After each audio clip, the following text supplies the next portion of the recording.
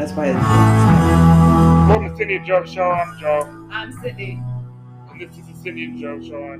This is Detroit, your hometown team. You bet we are. Now we are talking the Red Wings. All right. And we were talking pre-show about how they matched up against not match up. What characteristics would you take from these playoff teams and put in Detroit Red Wings? And I know you can't see us, but we are both sitting here in matching almost Red Wings t-shirts. We are totally repping the Wings today. Feeling it. We're feeling it, yeah, because you know what? Here's the thing. I see the Red Wings moving closer and closer to these playoff teams. We're down to 4 now. We've got both conference finals going on. We're down to Tampa Bay, New York Rangers. Gosh, Colorado Avalanche and Edmonton Oilers. Yeah. Gosh, I just drew a blank. And after such an amazing game yesterday between the Avs and the Oilers. You thought it was amazing. I thought it was horrible. I thought it was great. Look, it was exciting. It was high scoring. They said beforehand it was going to be high scoring. It was one of the worst games I've ever seen. Now, if I was going to build a team, well, that's because you're a goalie and you're looking at it from a goalie's perspective. No, I'm looking at it as that's not fun to watch. It's not fun to watch two teams score 5+ 2 goals 9 seconds apart. How could that not be fun? That's just stupidity. Like I'm not even a coach, and I was pulling my hair out. Like, what the hell are you doing? Like 9 seconds later, you let this guy score a goal. Are you out of your damn mind? Like, what is wrong with you? And I looked back at the Red Wings and I was like, well, if I was going to take any part of these two teams, I would take nothing away from those two teams. Well, you can't help. Now, if you look at the Tampa Bay and the New York series, you know what I would take away from those? Get me a guy in the goaltending crease who can actually be a guy who is a rock behind the defense, who can show that he can play the game the right way and steal a game or two.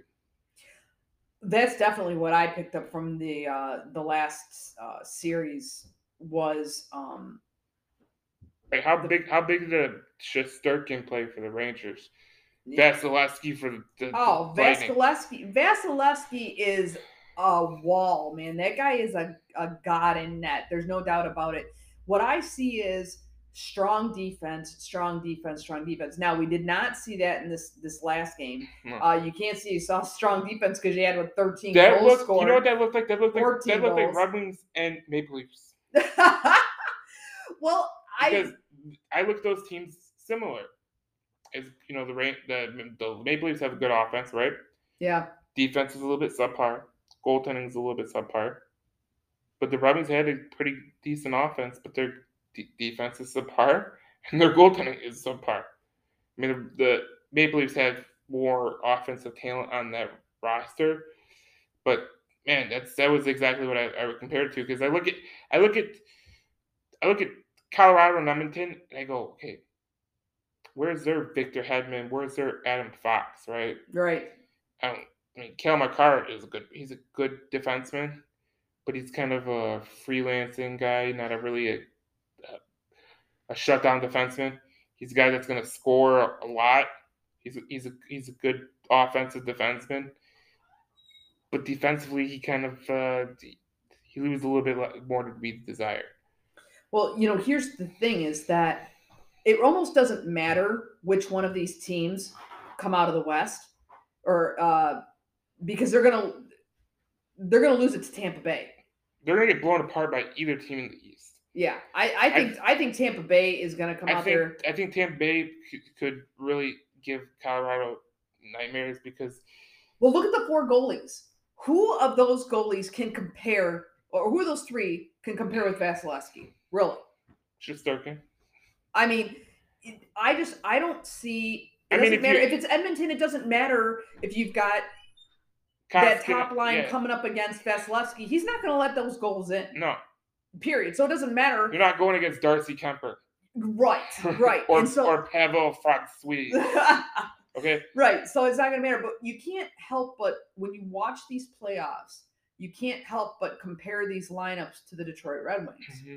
And you say, okay, where do our Wings, if our Wings were up against any one of these teams, they would be absolutely slaughtered. I mean, it wouldn't even be humane. It would be brutal. I think the forward group could, the first and second line could, the first line especially with Larkin, Bertuzzi, and Raymond, I think they could compete with Edmonton. But when you get to the second line, you got Nugent Hopkins, you got Vander Kane, and you got Hyman. I think that's where the drop off would be, and I think that's where you look at like the second line. Like we've been saying, a lot of these people have been reiterating what we've been saying, but we've been saying second line center and a second line winger. That's what you need. Yep. And then I've always been a goal. I said we need some more depth in that, and that's exactly what they're saying. Oh, geez, the Wings got to find these 3 positions. Well, no kidding. Have you been listening to the Cindy and Joe show? You've been listening to Between the Whistles, and that's where you're coming up with this analysis that we had 2 months ago. I do think though that a guy like Sebastian Cossa will be your Andrei Vasilevsky. And I actually have a comp for Seider because I was watching Victor Hedman play, and he looks at Seider and Hedman play the same exact way. They're kind of cautious. They like to hit the body. Those are 2 different guys. You know what I'm saying? Mm-hmm. You could tell why, Mr. Stevie Y picked those guys that he did. Well, and obviously he was the architect behind Vasilevsky. I mean, Cossa is winning Player of the Week in WHL. He's killing it with the Edmonton Oil Kings. I mean, they play in the same place the Oilers do, and they have a better goalie than the Oilers do. Right. I mean, I watched the Oilers and like, yeah, you would love to have their forward group, but like their defensive group. I mean, when they go up against a team like the Colorado Avalanche, they go up against a team like the Tampa Bay Lightning, even the Rangers. I mean, that's a lot to deal with because your goalie can't be really you really can't lean on your goalie like Mike Smith. You can't lean on your defense like, hey guys, can you help me out here? Like that's not the way it works. Like with the Lightning and the Rangers, they can say, okay, if we have an off game offensively, our goaltender is going to keep us in it. And that's what you got to look at. Like, if Edmonton comes out in the next game against Colorado, scores 5 goals, do you think Colorado's like, oh, our goalie can still keep us in this thing until we can battle our way back? Right. I mean, sure, that could happen, but that's just not real possibility, especially if Darcy Kemper was hurt. You're going on your second, third string goaltender to carry you through the Stanley Cup Finals, like hell. Right. Yeah. No, I think that getting a reliable netminder and a reliable backup is really going to be very, very important. That's where I'm really looking for Steve to fill that hole. I don't know how he's going to do it, but I think Ned did well. Given his first year, I mean, he had more shutouts, I think, than any other rookie goaltender. Mm-hmm. So, there's definitely something to build on there. Sebastian Cossa looks like he's going to be good at coming up. I think the Rebels have, but I don't think they're going to be ready for next year, Joe. I think it's going to take another year. No, I think they're ready for next year because I think to compete, to just get in the playoffs. I mean, to have 2 good lines, have 2 good deep pairings, because if you look at these 2 teams that are in the Western Conference Finals right now, they have 2 good lines and 2 good deep pairings. That's it. And I still think actually that the Colorado Avalanche have the momentum. I think what we're going to see is an Avs Lightning Stanley Cup Finals. It don't even matter what team is comes from the West, because they're going to get their ass kicked no matter if they play the Rangers or the Lightning. Well, because I mean, the Lightning can go out and say, "Here's our 4th line: Patrick Maroon and Corey Perry on the wings." Good luck. Good luck, because Corey Perry can still score, Patrick Maroon can still score, and they're bigger guys. So they like to lay the body, and their third pair of defensemen is actually still pretty good. That's what when you look at the way Eisman's been building his team, you gotta look at Tampa Bay, because the way he's been building it and the way he drafts some of these players, like the Carter Mazurs, the Cross Hannes, the Simon Edmondson, you can see how they compare to some of these guys. Like Simon Edmondson, I was reading from a Swedish newspaper that they compare him like a Sergachev or a McDonough, where he's kind of just like a rangy defenseman that could make plays in the offensive zone, but he's a really good defenseman. I think that's why he went that way. And like Lucas Raymond, you look at him and you compare him to like a kind of like a could be a Kucherov type guy, Mm-hmm. and that's the way that I think that they're building this. I mean, you look at the Rangers, even the Rangers. I mean, they have their defensive core is nuts the way that they're built. I mean, Adam Fox, he was the guy that was given up on by the Calgary Flames. Yeah, he won a Norris Trophy. So, well, and I still. But I thought it was interesting though that when the Rangers won the Carolina series, did you know every player since 2018 on the roster, there's about 10% that has stayed over was by that general manager. You see how quickly it took them to get up to speed. I think that could be the Red Wings in a few years. I think what the Red Wings need to do is they just need to make a couple of changes. It's not like they got to do a wholesale change like the Lions had to do, or a wholesale change like the Tigers need to do when we were talking about that. The Red Wings really just, it's been a very gradual and progressive. Go get your Panarin. Go get your. He needs three spots. He needs to fill three. He needs a solid. He needs a solid 3 out of top 4 defensemen. He needs one solid pair, and then and someone on the second pairing. Even if the other, his partner is kind of a lackluster one, he'll be okay there. And then you just got to fill 4 out of the top 6 forward positions with solid players, and you're good. And I think then you're good to go at least to get into a playoff position. To get to the Stanley Cup Finals and win the Cup, probably not. You're a while away. Yeah. But you look at these guys he just has to make a couple adjustments, I think, is really what it is. Well, I mean, I saw an article where they said that the Red Wings, there was a mock off season. The Red Wings got Nino Niederreiter and John Klingberg. And I was like, okay, cool. But it also had a trade. I don't think it was a trade. No, it was a signing. The third signing was a bold signing, and that was Johnny Gaudreau. Now, now that would be interesting. Now, if the Red Wings signed Gaudreau, Klingberg, and Niederreiter, right there, you're probably putting Bertuzzi on the second line, which helps out. You should be there anyway, yeah. And then you got Klingberg on the second line. I think it was they had it where Klingberg was second line with I think it was Wallman, and the first line was Edmondson and Seider, because one's a left-handed shot, one's a right-handed shot, and the second pair would be right-handed, left-handed shot. And the center that they had was Berggren.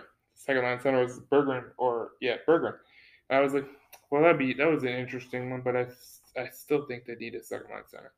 I think they do too, and I think they need a little more veteran presence on there too, because they're going to lose quite a few of their veterans. They already have. That's one thing you got to give Steve Yzerman credit for, and something we alluded to in the last segment is, Steve really is he's a GM who's got a very comprehensive view of things, and you can tell that he's not looking out. He doesn't look at things one-dimensionally. He looks at things multidimensionally, and when he's got veteran players who are still questing for a cup, he doesn't keep them on his team when he knows that it's not going to be a contender. He lets them go. He facilitates trades and lets those guys have their shot. That's just the kind of guy that he is. So I think that in and of itself tells you that he is thinking as much for the players as he is for his team. I think that's going to get him buy-in, and I think that's why people want to come play for Steve, among other reasons. But I think the way he's building this team, you can see coming up in the ranks. People complain about the defensemen, even myself. I mean, I'm very guilty of that. I'm like, oh my gosh, our defense sucks. Oh my gosh, all we have is Mo Seider. Even Darren McCarty said, yeah, you got one defenseman, one. And, and he was hoping for more, but as far as he's concerned, one reliable defenseman. But if you look at the prospects and the depth inside the prospects, we are very deep when it comes to left-handed defensemen coming up. Steve's been building that, and now he's just got to get some right-handers. So he gets some right-handed shots in the defenseman in his prospects and starts building those up. It would not surprise me to see him draft some right-handed defensemen, probably high up in his picks, as well as some forwards. But I think you're going to see him draft a right-handed defenseman, probably in his somewhere in his first 3 picks. I don't think he's going to draft defenseman. I think he's going center. I think he's got some good centers. I think he's got to see a lot of centers go against Costa that are going to be up in that range or draft. I think he's going to go after like a Gecki, who's from the Winnipeg Ice. Got some size to him.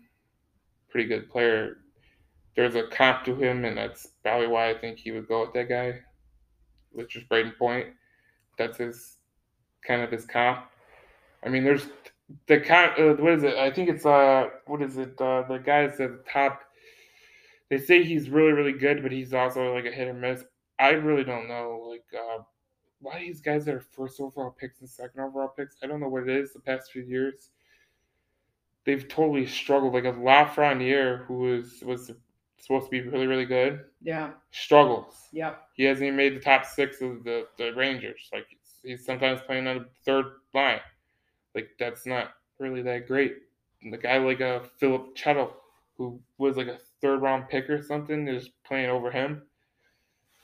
Just goes to show you gotta hit general managers that are good. You gotta hit on the draft picks that are in the 2nd, 3rd, 4th, and 5th rounds. And I think Steve looks for different things than other GMs necessarily look for. I think he looks at stats, he looks at performance, but I think he looks more for where is the potential for someone who's teachable. I think he looks for guys who are coachable, teachable, and who have a certain amount of maturity level. I think Steve really looks for maturity level in a lot of these guys. I think it's the opposite. I don't think he looks at a maturity level. I mean, I'm sure that's what he looks at. But I think he looks at the way the guy plays. Like does he fight for the puck going into the corner? Does he try to negate an icing? You know, that's gonna be an icing. Does he try to negate it? Does he sell out to block a shot? Like those are things that really, really do matter. And if you look at championship teams like the Lightning, like the so you're saying Steve looks for players that have a more comprehensive view of the game? Yeah. Just like he has a more comprehensive view of being a GM. Like when you watch Tampa Bay and you watch them block shots in like the critical moments, you're like, what the hell is this?